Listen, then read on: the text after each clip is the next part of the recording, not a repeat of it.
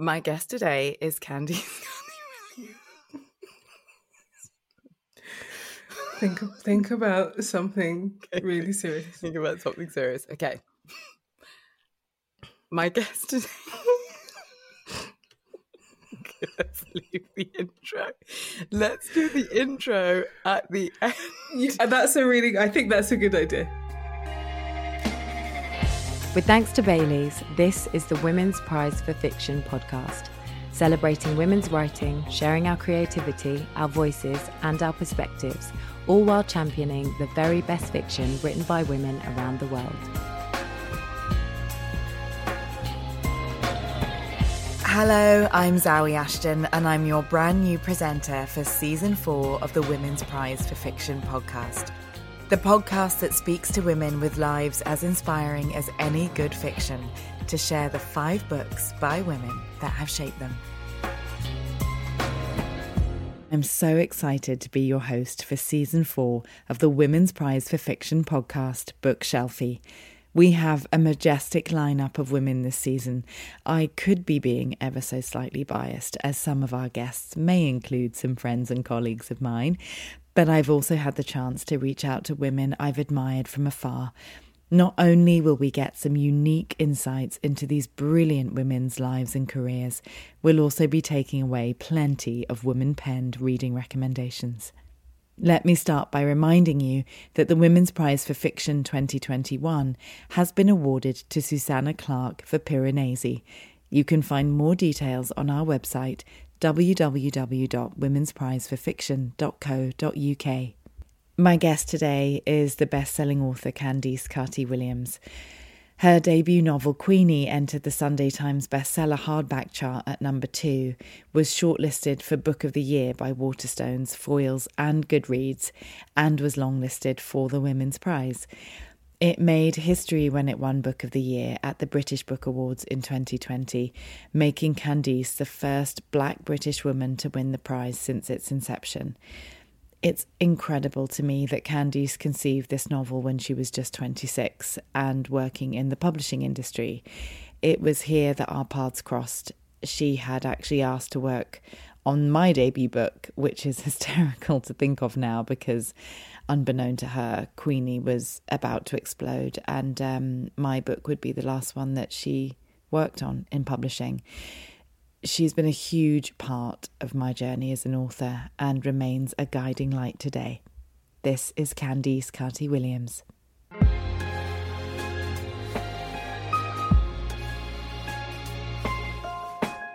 Candice, welcome to Bookshelfie. Thank you for having me. You're quoted as saying, writing Queenie was an exercise in writing something in which you could recognise yourself, writing something so you could see yourself. Recognising oneself in literature is still quite a privilege, isn't it? Yeah, massively. And the reason that came about was that I hadn't, at the time of writing, so I started writing Queenie when I started on the journey of writing Queenie when I was 25, 26. I could never remember if I was 25 or 26. Because you were young. Because we were young. Too young and too talented. Not enough space in the brain. To remember things like time. And it came about because I was like, I look at the shelves and there's nothing that I'd like to read because nothing is talking to me. And not only that, but I know what's coming because I'm in the position to know what's being acquired. And again, because publishing is so, it's based on taste. So you have lots of editors who are more often than not white middle class who are like, yeah, I can't resonate with that story. And that's fair in some ways. But that means that those books that could nourish people like me, people like you, are just being ignored because there is no one equipped to work on them. And I was like, okay, so I'm going to maybe add my voice to this, but mainly to read something that I wanted to read for myself. Because obviously the 20s are a tough time because you think you're an adult and you're really far from it. And I remember struggling so much. I'd had a really, really horrible, nervous episode. I was really unwell for a couple of years. And I was like, what can I read? What can I look at? What can be a resource for me? Like, why do I feel so lonely in this?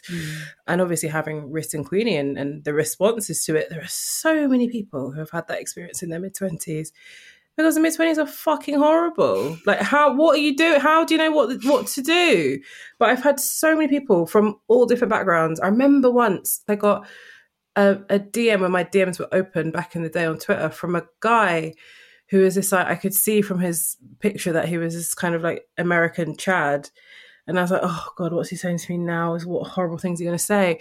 And he messaged me and he was like, hey, I just wanted you to know that, like, obviously I'm not your like desired audience, but I read your book and I had to leave work because I had a nervous breakdown. And I'm just really grateful that I'm obviously not the only person this happens to. And I was like, wow. It's not just the Queenies, it's the Chads too, you know? It's not just the Queenies, it's the Chads as well. It's the Chads. I mean, your rawness, your bravery, your talent is something that I think when trauma is placed through that lens, it can transform you. And there was a point where it felt like there were, you know, documentaries or slightly more reality-based stories or pieces of art that were centered around trauma of youth, trauma of Blackness, trauma of gender. And yet I don't think I'd ever come into contact with something, a piece of art like this that filtered all of that through this incredible lens and was based in the UK. And I'm not surprised that man wrote to you, because we need these mirrors. And like you're saying, they're not one-sided. You know, it doesn't mean that because you're a woman of Jamaican heritage living in Southeast London that the trad American guy is, you know, not going to be able to see into your experience. And I feel so passionate about turning an artistic lens onto trauma of any kind. Yeah. I think, you know, I'd also got to come to a point in my reading and in my life where I couldn't engage in the slavery narrative anymore. Because I also understood that was what publishers thought made money.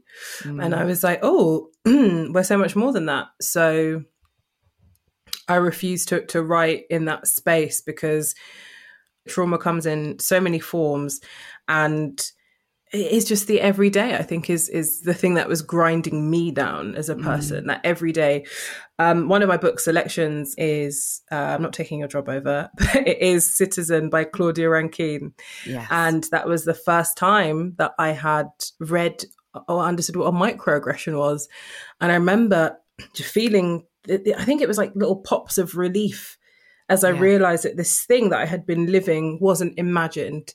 You know, when someone like crosses the road when you're coming towards them, when someone doesn't sit next to you on the bus, when someone holds their bag closer and you're like, I don't, what is, you know, it's those things that I just had never put a name to. And I just understood that this is just how it is when you're Black and a woman. Yeah.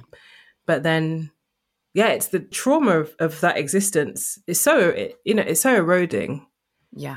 I didn't know who I was in my early 20s because of that stuff. I had no idea. People were scared of me. Why? You know? Yeah. Traumatizing. It is traumatizing. And Queenie touches on so many different themes, mental health being one of them. And, I hate the way mental health is kind of just thrown around these days, you know, like we're talking about mental health. All right. Okay. Well, what aspect? It's a varied spectrum. But what really struck a chord with me is this bringing to light of therapy sometimes coming in quite different guises when you're a woman of colour, and whether that be friendships, whether that be, music, connection to your heritage, but that actually reading is such an incredible therapeutic space for I know it's been for me as a woman of colour, because therapy isn't necessarily encouraged within certain communities and diasporic communities and definitely African and West Indian communities and Caribbean communities. And I wonder if you feel like reading or writing has been like a therapy for you. Oh my God, definitely. Writing more than reading. Reading I have a really strange relationship with, just because I think when I was younger, because I used to read like a book a day just to escape, I find it quite hard now. I don't know, there is something in it. There's a reverberation of that means that when I'm reading, sometimes I'm like, am I safe? And I'm like, no, you are, you're fine, you're good. Like, you're an adult now, it's cool. But that's still, it's quite hard for me. But writing, for sure, that is I guess that's the only space as an adult where I feel, I guess, fully in control. Not that I'm like a control freak in any way, but it just, I know that what is coming from my head onto the page is authentic, and that's really, really important to me. It feels like a real voice, and I can completely zone out, and it makes me feel, I guess where reading sometimes can make me feel a bit like unsafe, writing makes me feel very safe in myself and very grounded. I think because it's such an outpouring, and also just the solitude that it brings can be, as you all know, it can have its pros and cons, but just having the space to be like, this is my time to do this and I can't be interrupted. It's very rare, I think, especially with social media around, but also the pandemic has meant that people have more access to your time because everyone was at home, right? So it felt like everyone was contactable. And so you lost actually any space or time that was your own. And also because we were all worried about everyone. So it was like, your phone's ringing, oh no, what's happened? Rather than, oh, we're going to have a chat. It's like, oh no, we're always on red alert. So. God, it's so interesting what you've just said about being a ferocious reader as a child. And I have read that about you before. And I think we probably touched on it because I was a ferocious reader as a child. But it's so interesting to hear you say that. In a way, it was almost like an escape then, weirdly, rather than a pleasure. You've actually just exploded my brain with that. I am triggered in the best way possible. It's really made me suddenly think, and as we head towards your first book choice, which is a choice that you've made from the younger Candice, that is so striking that actually returning to reading now evokes a sense of not being 100% safe. And that's something I can really relate to. I also heard you say in an interview that the library was your refuge, and I guess those two things go hand in hand, because for me, the library was my refuge. Yeah. At school, when I was being really badly bullied, that was the only place that I could think to go, because it's actually the place where the bullies didn't want to go. Yeah, because they didn't want to read books.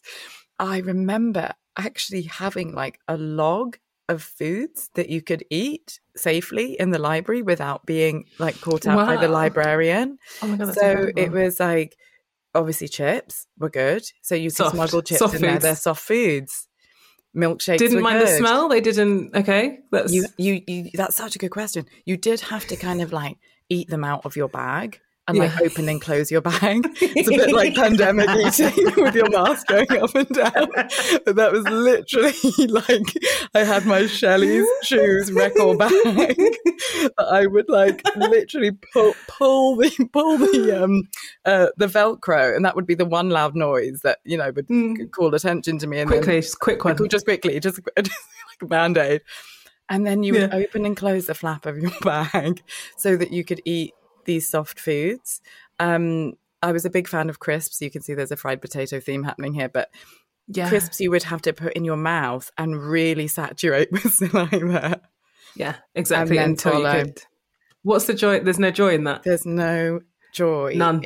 In sitting alone in the library, saturating crisps with saliva so that you don't get found for an hour, for at least an hour. Does that resonate with you and what you're saying about books maybe being almost like a coping mechanism rather than this gloriously pleasurable thing as a young person? Yeah, for sure. I mean, I just have such a, I love, you can see behind me, you can see the shelf behind me. I have so many books. I've got like 7 bookshelves in my house, like in different rooms, because I think I love a book as an item, but when you actually get into it and you start turning the pages, that's when all the feelings come. But I do remember knowing that reading and the library were places of safety, because either I could leave the world that I was in by reading, or the library also, I think for me, was just being left alone. And that was quite a good thing.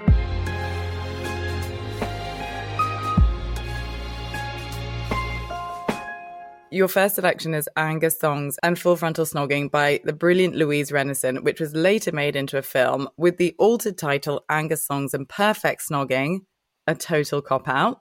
Directed by Gurinder Chadha in 2008, starring a very young Georgia Groom and a very, very young Aaron Taylor-Johnson. Heartthrob. Absolutely. Young heartthrob. I love this choice because my choice from this time is definitely in the Adrian Mole, Diary of Adrian Mole, age 13 3/4 kind of vibe. It was, you know, this serialed, diarized extravaganza, the like of which Angus Thongs and Full Frontal Snogging is. Why did you choose this as your first choice? There are so many reasons, but the main one is because I can always very vividly remember where I was when that book came to me. So I was on a bus facing backwards. I remember so many like specifics around it. I was on a bus in South London facing backwards, and that book had come with a magazine. You know, when you used to get magazines with the plastic wrap around it because there was something very good as the present inside it. That doesn't happen anymore because it's stuck on, so it's usually shit. But if you had the plastic wrapping, you knew there was something of worth in there. It's really weighty. Absolutely. And inside was a thin paperback copy of Angus Thongs and Full Frontal Snogging. And I was like, okay, I like books. Let's cast the magazine aside. And I started reading it. And just the opening, I think it's a few lines in where Georgia Nicholson, who is the main character, she's saying that she has a spot on her face. So her address is like ugly house, ugly lane, ugly town. And I remember finding it so fucking funny because like I was 13. So I was like, this is exactly, I understand what this is like. So just feel, but I loved the drama of Georgia. I loved that she was funny. And I loved that she was so dramatic. And none of her friends were as dramatic. They had their trials and tribulations, but Georgia was funny. And she was she made herself main character of everyone else's world, which actually and there are so many similarities with Queenie because I knew exactly that's the kind of character I wanted to write. Someone who was like, I don't care what's going on in your life. Put that aside because I have a spot on my face. And so from then on, I was just like, this is the funniest character ever. And then I was invested. I think actually behind me but I have like 3 different editions of all of the Georgia Nicholson books because I would go out and buy every single time they dropped. Louise Renison did a spin-off, Georgia's Cousin, and I bought those too because I was like, Louise Renison is just absolutely hilarious. And she was. And there was a line, I think Georgia's best friend Jazz says to her, which is like, boys don't like funny girls. And I was like, I remember being young and being like, who gives a fuck, you know? And that was it. I was like, yes, because funny girls are brilliant. Funny girls are the best. I couldn't agree more. And I'm glad that you've drawn that thread between Queenie and Georgia because I wanted you to be the one to do it rather than me, even though it just made total sense when you picked this book. Yeah. Because there are those brilliant resonances with Queenie and that unabashed dramatic sense of self, as you're saying, or dramatic sort of sense of the world. And I think I loved the Sue Townsend, Adrian Mole books for a similar reason because it was just that unabashed, I am the center of my universe. Whether things are good or whether things are bad, I'm just going to consume every single drop of air in any kind of room, even if I'm by myself. Of course. It was for me the arrogance of Adrian Mole. Like that's another one of mine. I have again behind me all of those books too, and I have I think like 3 different sets of different editions across the years. It was that he was so unself-aware and so relentless with everything, and he pursued. What I loved about him is that he pursued everything he wanted, even if, you know, Pandora completely out of his league, he didn't care. He would write to the BBC and be like, why aren't you publishing my poetry every single month? And he was like, he didn't understand why he wasn't. I think he really backed himself, right? And I think that we should all back ourselves. And he, I think, was the first person that I witnessed in literature who was like, I back myself to the hilt. Nothing is going to tell me that I'm not the best. I love this. And were you the funny girl at school? Yeah. I mean, I say that, I don't know if anyone else would. No, I think they would. I could move around between different friendship groups because people thought I was funny, and that was fine. And also I got sent out of class a lot, so people think I was funny because of that as well. So I was funny. I can definitely identify with that. Yeah. And with the spot, and with feeling like you are number one ugly person on ugly road, ugly town. Exactly. Did that speak to a sense of skewed self that you think you were experiencing at that time? I mean, as teenagers, we all have this skewed sense of self, but did that speak to you on a particular level?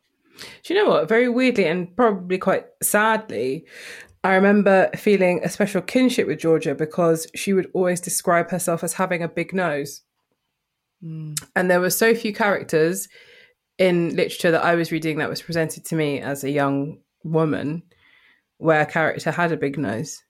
And she was always like, oh, my massive nose. And I was like, I have a big nose. And it's obviously because Georgia is a white woman with a big nose, and that was like a thing. But I was a black woman with a big nose. And I felt an affinity to that. And that's weird. It's weird, right? To like have an affinity because you share a trait with a character and they hate it. But that was the only access point I had to seeing myself in literature back then. It was that, and like I remember Heathcliff, me being like, I get this guy, because he was like very brooding. And so this was like sixth form was Wuthering Heights. He was very brooding, and he was always described as dark and having dark hair and dark features. And I was like, again, with more self-awareness, but like that's the only character that I have been presented with that I have any kinship with. Obviously, Mallory Blackman, like totally, like shout out to Mallory, because if it wasn't for Mallory Blackman, I wouldn't have seen anywhere near myself back then, you know. But in those prevailing books, I get, especially in sort of, you know, school texts, it was always trying to find myself, and I never did.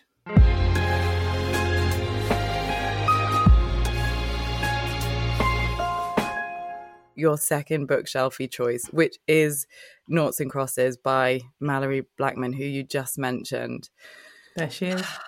I feel like even just saying her name, we just need air around it. We need reverence. Mallory.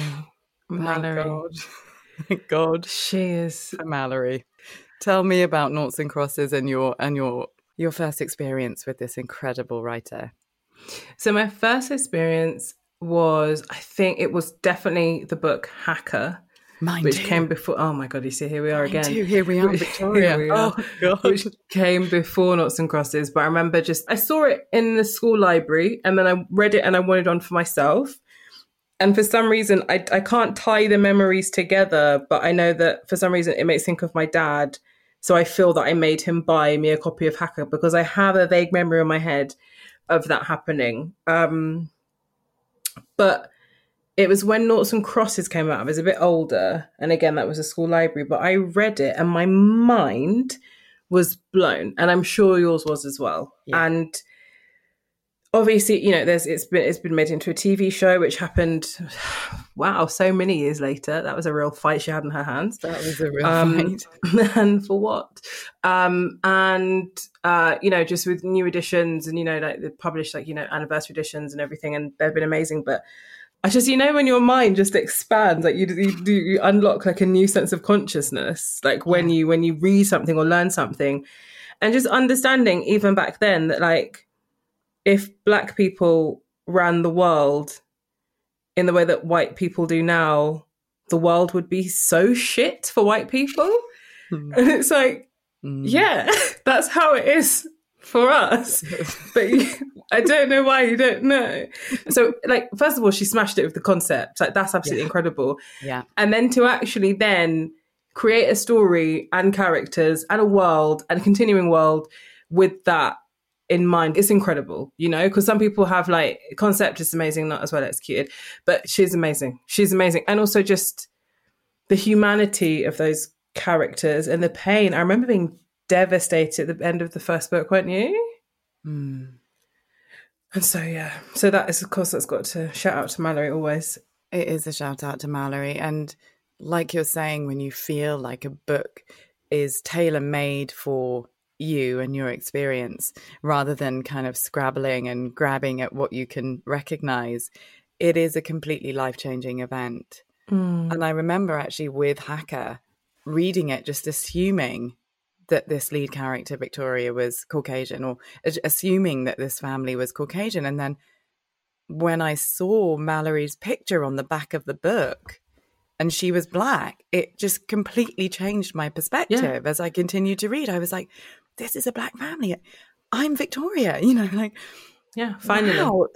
And she's this incredible tech wizard. And then suddenly you can, it feels weird to say you can relax, but you can feel in a different way. And then Noughts and Crosses comes along, and like you're saying, it has all of these bombshells, really, because I feel like it exposed so much to me as a younger person that I kind of didn't have the language for. Yeah. And we're still finding the language for, and I think that it's relevant today. And when the BBC adaptation was shown, again, finding parts of that we're like, oh God, we're still living that, 20 years later. What a thing. It is a bit of a thing. And I suppose it's also pertinent to say that this was also a novel that was born from Mallory's burning anger after the murder of Stephen Lawrence. Yeah. And race and class dynamics was suddenly in the press in a way that I don't think I'd ever seen before. I don't know how you feel. And because we were very, very young. Yeah. And so it was this incredible crossover from real life and this awareness that had come with this news of this event. And then, like we said earlier on, then reading something that put that through an artistic lens was almost like a comfort. Yeah. I think there is definitely a reason that the brilliance of that book has been so enduring, I think that, and that's it, because it comes from the heart and it comes from pain. Yeah. It comes from pain. Stephen Lawrence, still now, it's so painful, we know. It's so painful. And so the fact that she was able to feel that and to channel it into something that just, you couldn't ignore it. I think that's so incredible, No one can ignore what she was saying. No one can ignore that, the world wouldn't work if things had been switched around like that. Yeah. The podcast is made in partnership with Bailey's Irish Cream. Bailey's is proudly supporting the Women's Prize for Fiction by helping showcase incredible writing by remarkable women, celebrating their accomplishments and getting more of their books into the hands of more people. Bailey's is the perfect adult treat, whether in coffee, over ice cream, or paired with your favourite book.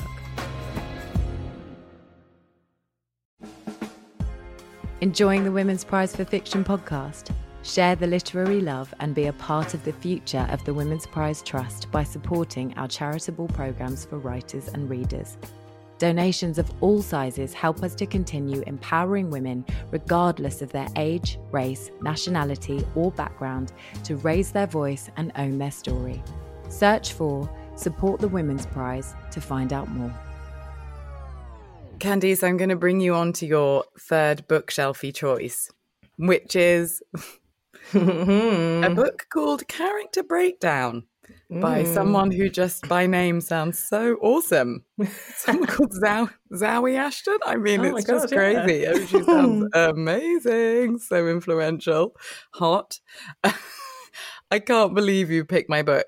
And I'm very grateful that you've picked my book, because just to talk to you about literature anyway is exciting, but to get your perspective on something that I sweated blood to create is a very useful thing for me to do. Why have you picked it? Why have I picked it? Okay, so The books that I picked are all books that I can remember exactly where I was and how I felt when they first came to me. And I say came to me because I obviously needed them in some way. And I think, I'd been working in this publishing industry for, I think, maybe 6 years at this point. I felt very lonely, not just because I was always the only Black member of staff in whatever publishing house I was working in, but also because I found it really hard to connect with a lot of stuff that we were publishing. And when, obviously I did seek out character breakdown, I sort of demanded that I worked in it and that I read it. But when it came to me, I, not being a biracial woman, still understood otherness, obviously, and what that does to you. And I think I was so eager at that point in my life as a sort of 20-something, late 20s woman to not feel lonely. I was determined not to feel lonely in who I was, And obviously you write about your experiences growing up, your experiences in the acting industry, also in relationships, and you intercut those with scenes from a fictional script. And I think that playing with form as well, I think that really struck me too, just because I'm really into anything that breaks the mold of writing. A book is a book. We can all read a book. We can access a book, but anything that brings us out of the world of that book and takes us into a different world, a new world, a different perspective is always very appealing to me. Just because also I have quite my attention span is so short, and that for me, I was getting these. I guess it was just like sort of counter vignettes across this amazing thing that I had in my hands and on my screen of different versions of a life that were all these versions were so testing, I mean, you wrote it, so maybe you can tell me how you feel about it as a text now. Well, I'm the captain now. I'm just like, okay, the roles are reversed. It is a mixture of all the things we've already been talking about. Yeah. This coming from very hypersensitive beginnings as a child and being thrust into the job of acting very much by my own choice. It's really worth saying, there are a lot of, as we're seeing now with the Britney Spears, conservatorship, that there are a lot of pushy parents out there, more than you probably realize in the entertainment business. There's a lot of unfulfilled older people, but I chose to do this. Like, my parents were completely confused by my choices as a 6-year-old child. I mean, I was going to this drama class that had an agency attached to it. And so auditions were just kind of things that were part and parcel of that class. Sometimes you would do this hour and a half, nearly 2-hour class and be, taken away for 5 minutes with the, people who ran the agency and the people that were auditioning you. And sometimes you got the role. And so being a hypersensitive child and going into this world of make-believe at a time when my identity was, still very fragile and still forming, kind of created this interesting blueprint for my own life, if that makes sense. So I don't know. Yeah, I just had this blueprint in terms of the roles that I was taking on that kind of took me through all the ways that my identity was sort of shifting. And it's called character breakdown because at one point, a bit like you shared earlier, I had a character breakdown, which was partly to do with my own life and partly to do with acting. And when I started to think about that, I thought, this just feels like womanhood. Yeah.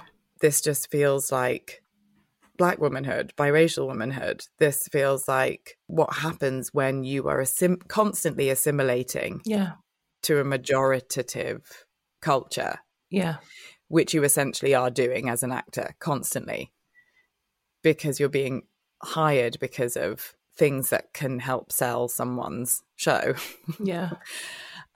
Which you will start experiencing big time when you go into your new role as screenwriter for this. I literally cannot wait for your serialization of Queenie on Channel 4. Thank you. But you will see that in your book you were able to soft sell, and in the show you may be asked to hard sell. And that sort of feels like the difference between real life and the entertainment industry for me. Like, my life was the book that was unfolding in quite a gentle, but, personalized way. And then there was this hyper real version of myself that I was having to sell all the time in my work. And so, yeah, character breakdown. I think, I know that obviously, in terms of the title, I always, obviously you wrote it, so you have your reading of it, but mine was always the understanding that you are given this character breakdown because you were always given different identities. And as a biracial woman, as a Black woman, you are always handed an identity that doesn't necessarily, well, more often than not, doesn't belong to you. Yes. But you have to sort of shapeshift your way into that. Yeah. And it's unnatural and it's uncomfortable.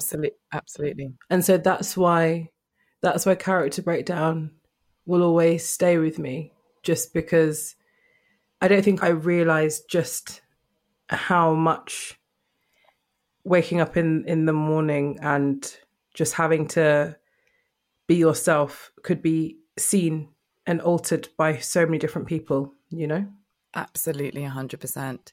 And I've heard you say so many times in interviews that like you've just been baffled at being cast as this hyper strong person, whether that be within your own family or whether just by society at large, and not being allowed to be your true hypersensitive self, and just how insane that is.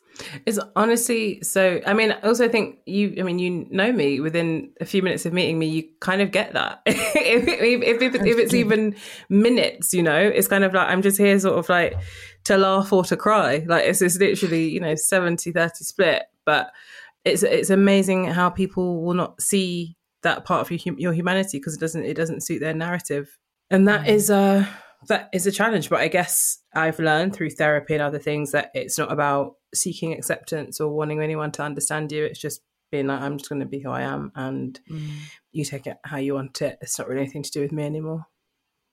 Did you feel like you wrote yourself into a level of self-actualization with Queenie? Because I definitely did with Character Breakdown. Like, I stopped acting whilst I was reading the book. Did you feel that? Did you feel like you'd got to this next level after you'd finished writing?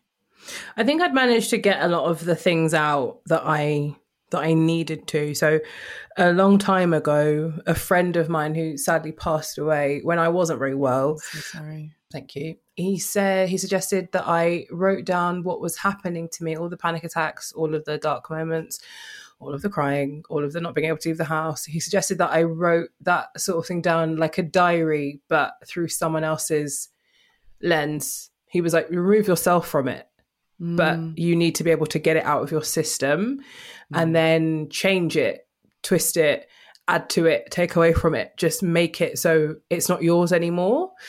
And it was years later when I was writing Queenie that I had so much stuff in my head after dating, a breakup, trying to find somewhere to live in London, friendships, sex, all of those things that I was just sort of knocking around. And I was like, and also this isn't the point where people were talking about these things as much. Like it still wasn't very cool to not be together.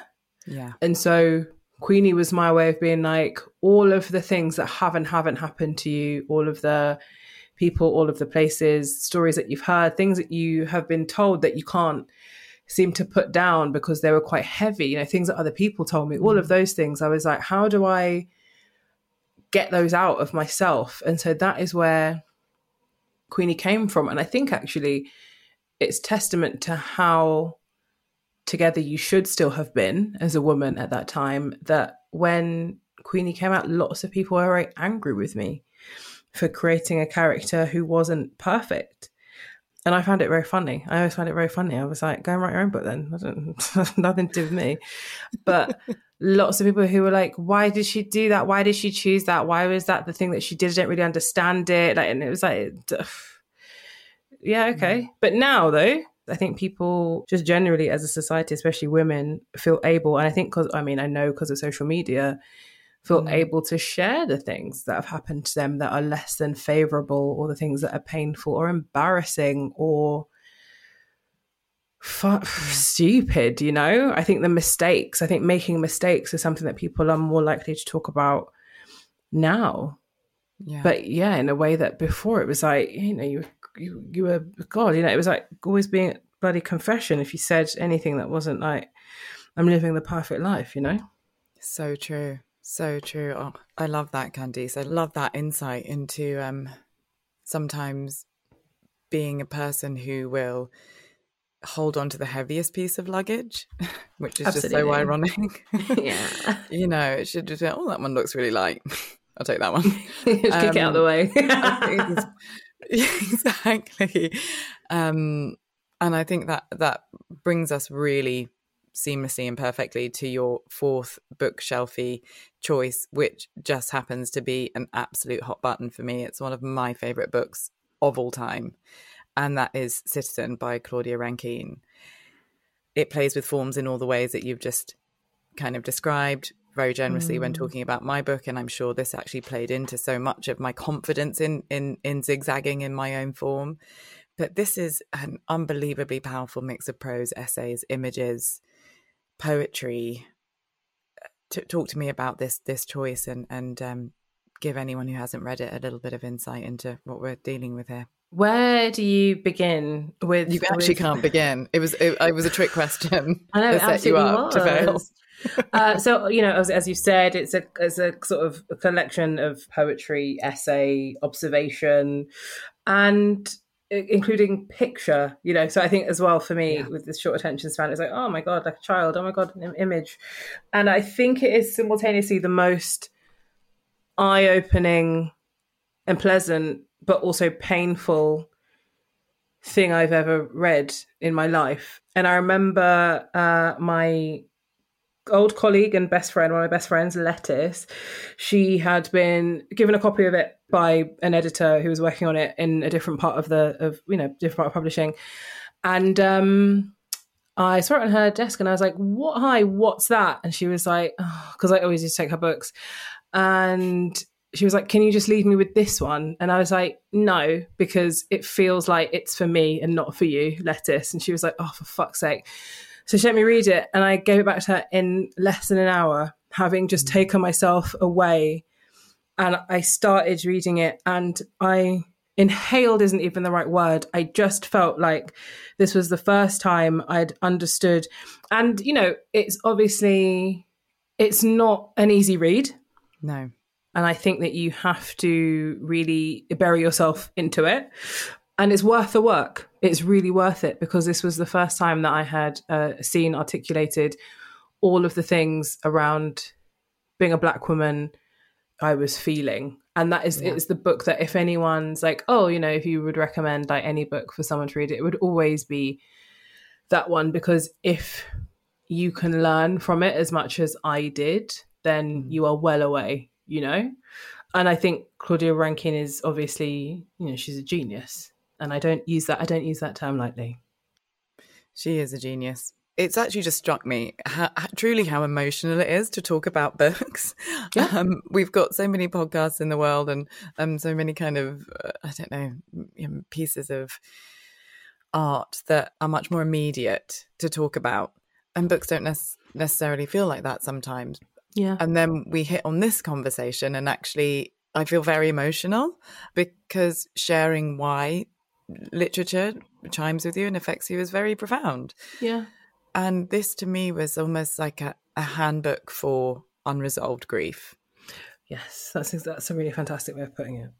I was exactly like you, just absorbing it into my skin. And you've said, and I definitely felt like this for myself, that it was the language that we'd maybe been looking for a long time. You know, you've said that this was one of the first times that you realised what a microaggression was and just how eroding it had been over time. It really was.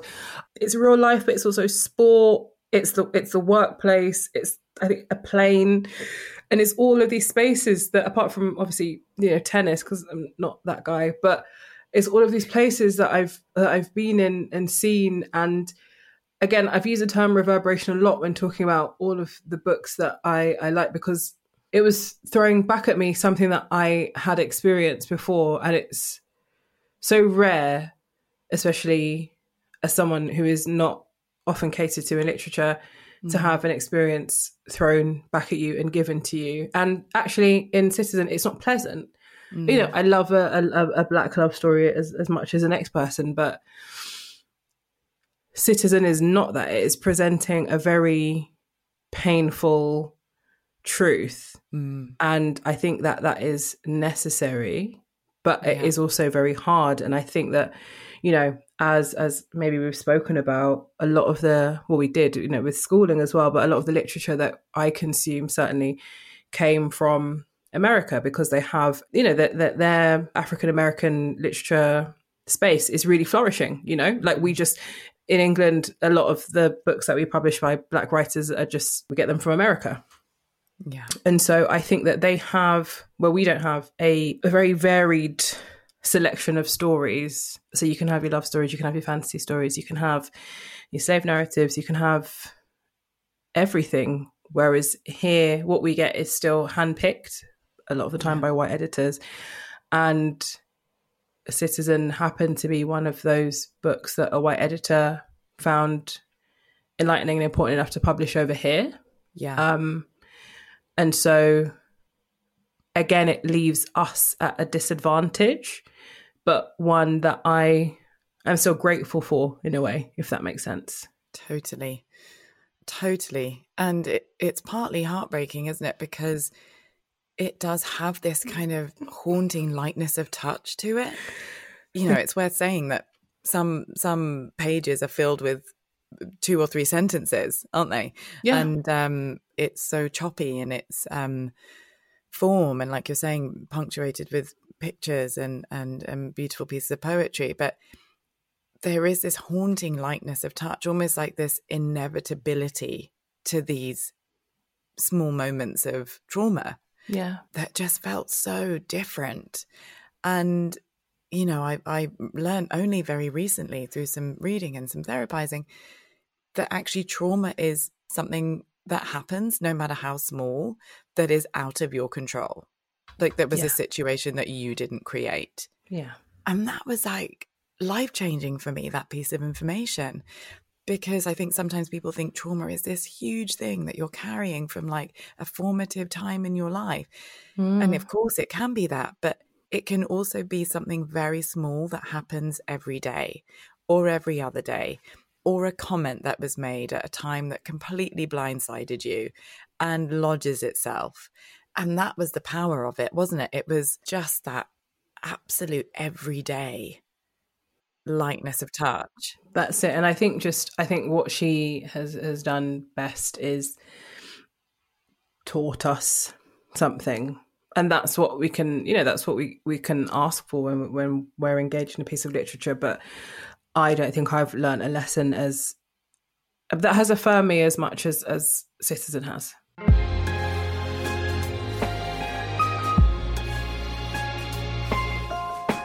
Your 5th bookshelfie selection feels like it's continuing on from this conversation. It's Keisha the Sket by Jade L.B. Yes. Keisha the Sket was a 17-year-old girl. She was Black. She was growing up in London, and she got into constant sexual shenanigans by herself and or with her best friend and or her best friend's brother, who she would have sex with. And I remember just being like, I mean, I obviously hadn't had sex. I was reading it when I was, 13, 14. I was absolutely, we all knew what sex was. So it was just like, okay, wow. And I remember just being, the way she writes is... And she was 13 Jade was 13 at the time when Jade she was 13 writing at the about time. 17-year-old Keisha, yeah. Exactly. And I actually interviewed her and I was like, I need to know, first of all, had you had sex? And she was like, no. And I was like, yes, I could tell. Because it is like instant. Or it's like I sat on his lap and then he nutted. And it was like, oh my God. And then I nutted 5 times. And it was like, okay, yeah, this is not what I understand sex to be. But the whole thing I think the thing that was so memorable to me was that it was written not just, it was written in slang, Ebonics. There was an at symbol instead of actually writing AT. Sexy is spelt like 17 ways throughout there's like one like sexy with like 8 X's and 9 C's. Like she really just said like, I'm going to tell a story how I want to tell a story. And that is absolutely incredible. And that for me is exactly what storytelling is about. It is being like, I don't care about classical writing. I don't care about the form that you want me to write in. I'm going to tell a story. And that is exactly what draws me to a story, something that is authentic and something that even if I can't connect to it, as I say, I was not running up and down the streets having sex. I was in my school library. That's what I was doing when I was 13, 14, 15, 16, 17, 18, 25. But I could still connect with a story that just felt so obviously not real, because as we know, like, Jade was like a teenager herself. Instead of being in the library, she was sitting she said she had a computer that didn't have Microsoft Word. It just had like Notepad, like Notes, which was like the free Notepad, which was like the free like note. You could just write things in there, and there was no formatting, and that's what she wrote the entire thing on. And that to me is like, that is someone who is telling a story because they're a storyteller, not because they have the best software, not because they have gone to do a degree in English or they've got a master's in creative writing. That is someone who is like, I need to tell a story, so I'm going to do it in the best way I can. And if I couldn't do it on that, I just write it out by hand. And now she has, she was found in a way. She was found, but chooses to stay anonymous because she's a professional woman and I guess doesn't want Keisha to be part of her life or aligned with her in that way. But it's being published for the first time. So the original text, which is referred to as the OG text in the book, with a reworking that she's done and essays from me, from a poet called Caleb Femi, from singer Eni, and from culture writer Enifiok Ekpudom. And I'm really, really excited to be part of it, but also just to see it come to life. And I think sometimes, honestly, I laugh at the fact that I was reading this so voraciously when I was a teenager, and I've had the chance to actually talk to the person who created this and brought this into my being. And it's so interesting because years after I read it, even up until I think like a year or so before anyone found out who she was, I would be like, who wrote that? Who does she know the impact that she had? Like, does she like the people who were doing what she was doing, like her and Irvine Welsh, like the people who were actually writing like in the dialect that they wanted to write in, and it's still not common. She was the first person, I think, to decolonize literature for me, and I felt very honored to read it, because I think that just broadened up for me. It broadened what a book could be and what a story could be. And it's also worth clearing up what a sket is for anyone who doesn't know. I can't believe I just said it with an actual T on the end. What a sket. It's really a hard T as well. Our age, Candies. A sket is basically one of the most triggering words for me, because it was the word that you just didn't want to be called as a teenager. It basically meant a whore. It meant it's like it comes from the Jamaican sketel, which is like a dirty woman. Yes. Which is so horrible. But and there were people who were using the full pronunciation as well. There were sketel. Yeah. You didn't want to be called a sket, but you really didn't want to be called a sketel. That was it was really then very, very true if someone had to go to the lengths to actually say the entire word. Do you think Keisha the Sket and Angus Thongs and Full Frontal Snogging are in dialogue in any way? I think no, because they're coming from different places, but probably because of age rather than, I think, age and lived experience, but as well as background. Like Louise Renison was 35 plus. Yeah, older white woman who lived in Brighton, if I remember correctly. And Jade lived in Hackney, if I'm right in thinking that, when she was writing this. And I think that, and she was obviously 13. So I remember her telling me that all of her reference points was that really hardcore, sexy American literature that she was like managing to sneak through. And so I don't think they do, but I do think that they definitely speak to different parts of mine and probably your childhoods. But I think that's what happens when you have to traverse different worlds. So I think that they're not in dialogue with each other, but I think that enjoying them both makes a lot of sense when you still don't really know where you sit, you know? Correct me if I'm wrong in including you in this, but often I would be called white or black presenting white person because of reading. Like, oh yeah, reading was something at this time in the Keisha the Sket time when Jade LB was writing, was a time where reading was literally a white sport. Yeah. At school, at my school, it was. And it was something that you could be, as we've said earlier, bullied for, because it was like you weren't aligning yourself with the culture that you're supposed to belong to. And if there's one thing that I can help dispel by doing podcasts like this, or the Lit in Colour podcast that I've been doing, events I've been doing with Penguin, which is about challenging the curriculum and the lack of representation in the English curriculum. If there's one thing I can help banish for my future children, it's that. Yeah. Reading doesn't have a race. Yeah.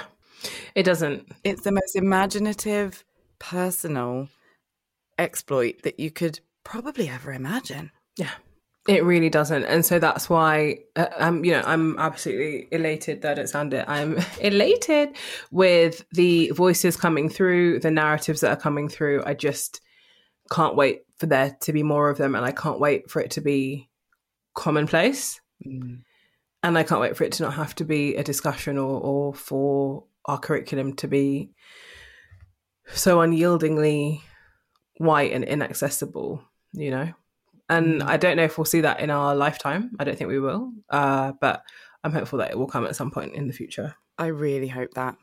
Wrapping up this wonderful, glorious chat, which has nourished me no end, can I ask you, which one of your bookshelfies would you choose to keep? If you had to choose one. Oh, that's hard. You have to kick the rest off a mountain. I'm not kicking them. I'm not kicking anything anywhere. Thank you. They're books and they will be treated with love. I'm not going to choose yours just because I have access to you, if that makes sense. I'll always be able to just summarise it for you over coffee. Hi, so I hope you're well. Can you just... so I think it's going to have to be... I'm gonna say Noughts and Crosses, you know. I thought I wouldn't, but I am, because Malorie Blackman and her writing, I'm choosing the one that I needed the most when it came to me. So Malorie, shout out to Malorie. Love her so much, honestly. I love that. Candice, thank you for Queenie. Thank you for your second offering, which I know is palpably close to being finished. Is it? Is it? Sure. Just the kind of assumptions I throw at our guests on this show. But thank you for Queenie. Thank you for your future work. Thank you so much in advance for what will be a absolute revolution for Channel 4 in the serialisation of Queenie. Thanks for being you, and thank you for coming on. And I hope to see you in person really soon. Thank you so much for having me. This is absolutely wonderful. I'm Zawe Ashton, and you've been listening to the Women's Prize for Fiction podcast. Please rate and review this podcast. It's the easiest way to help spread the word about the female talent you've heard about today. Thank you so much for listening. Hope to see you next time.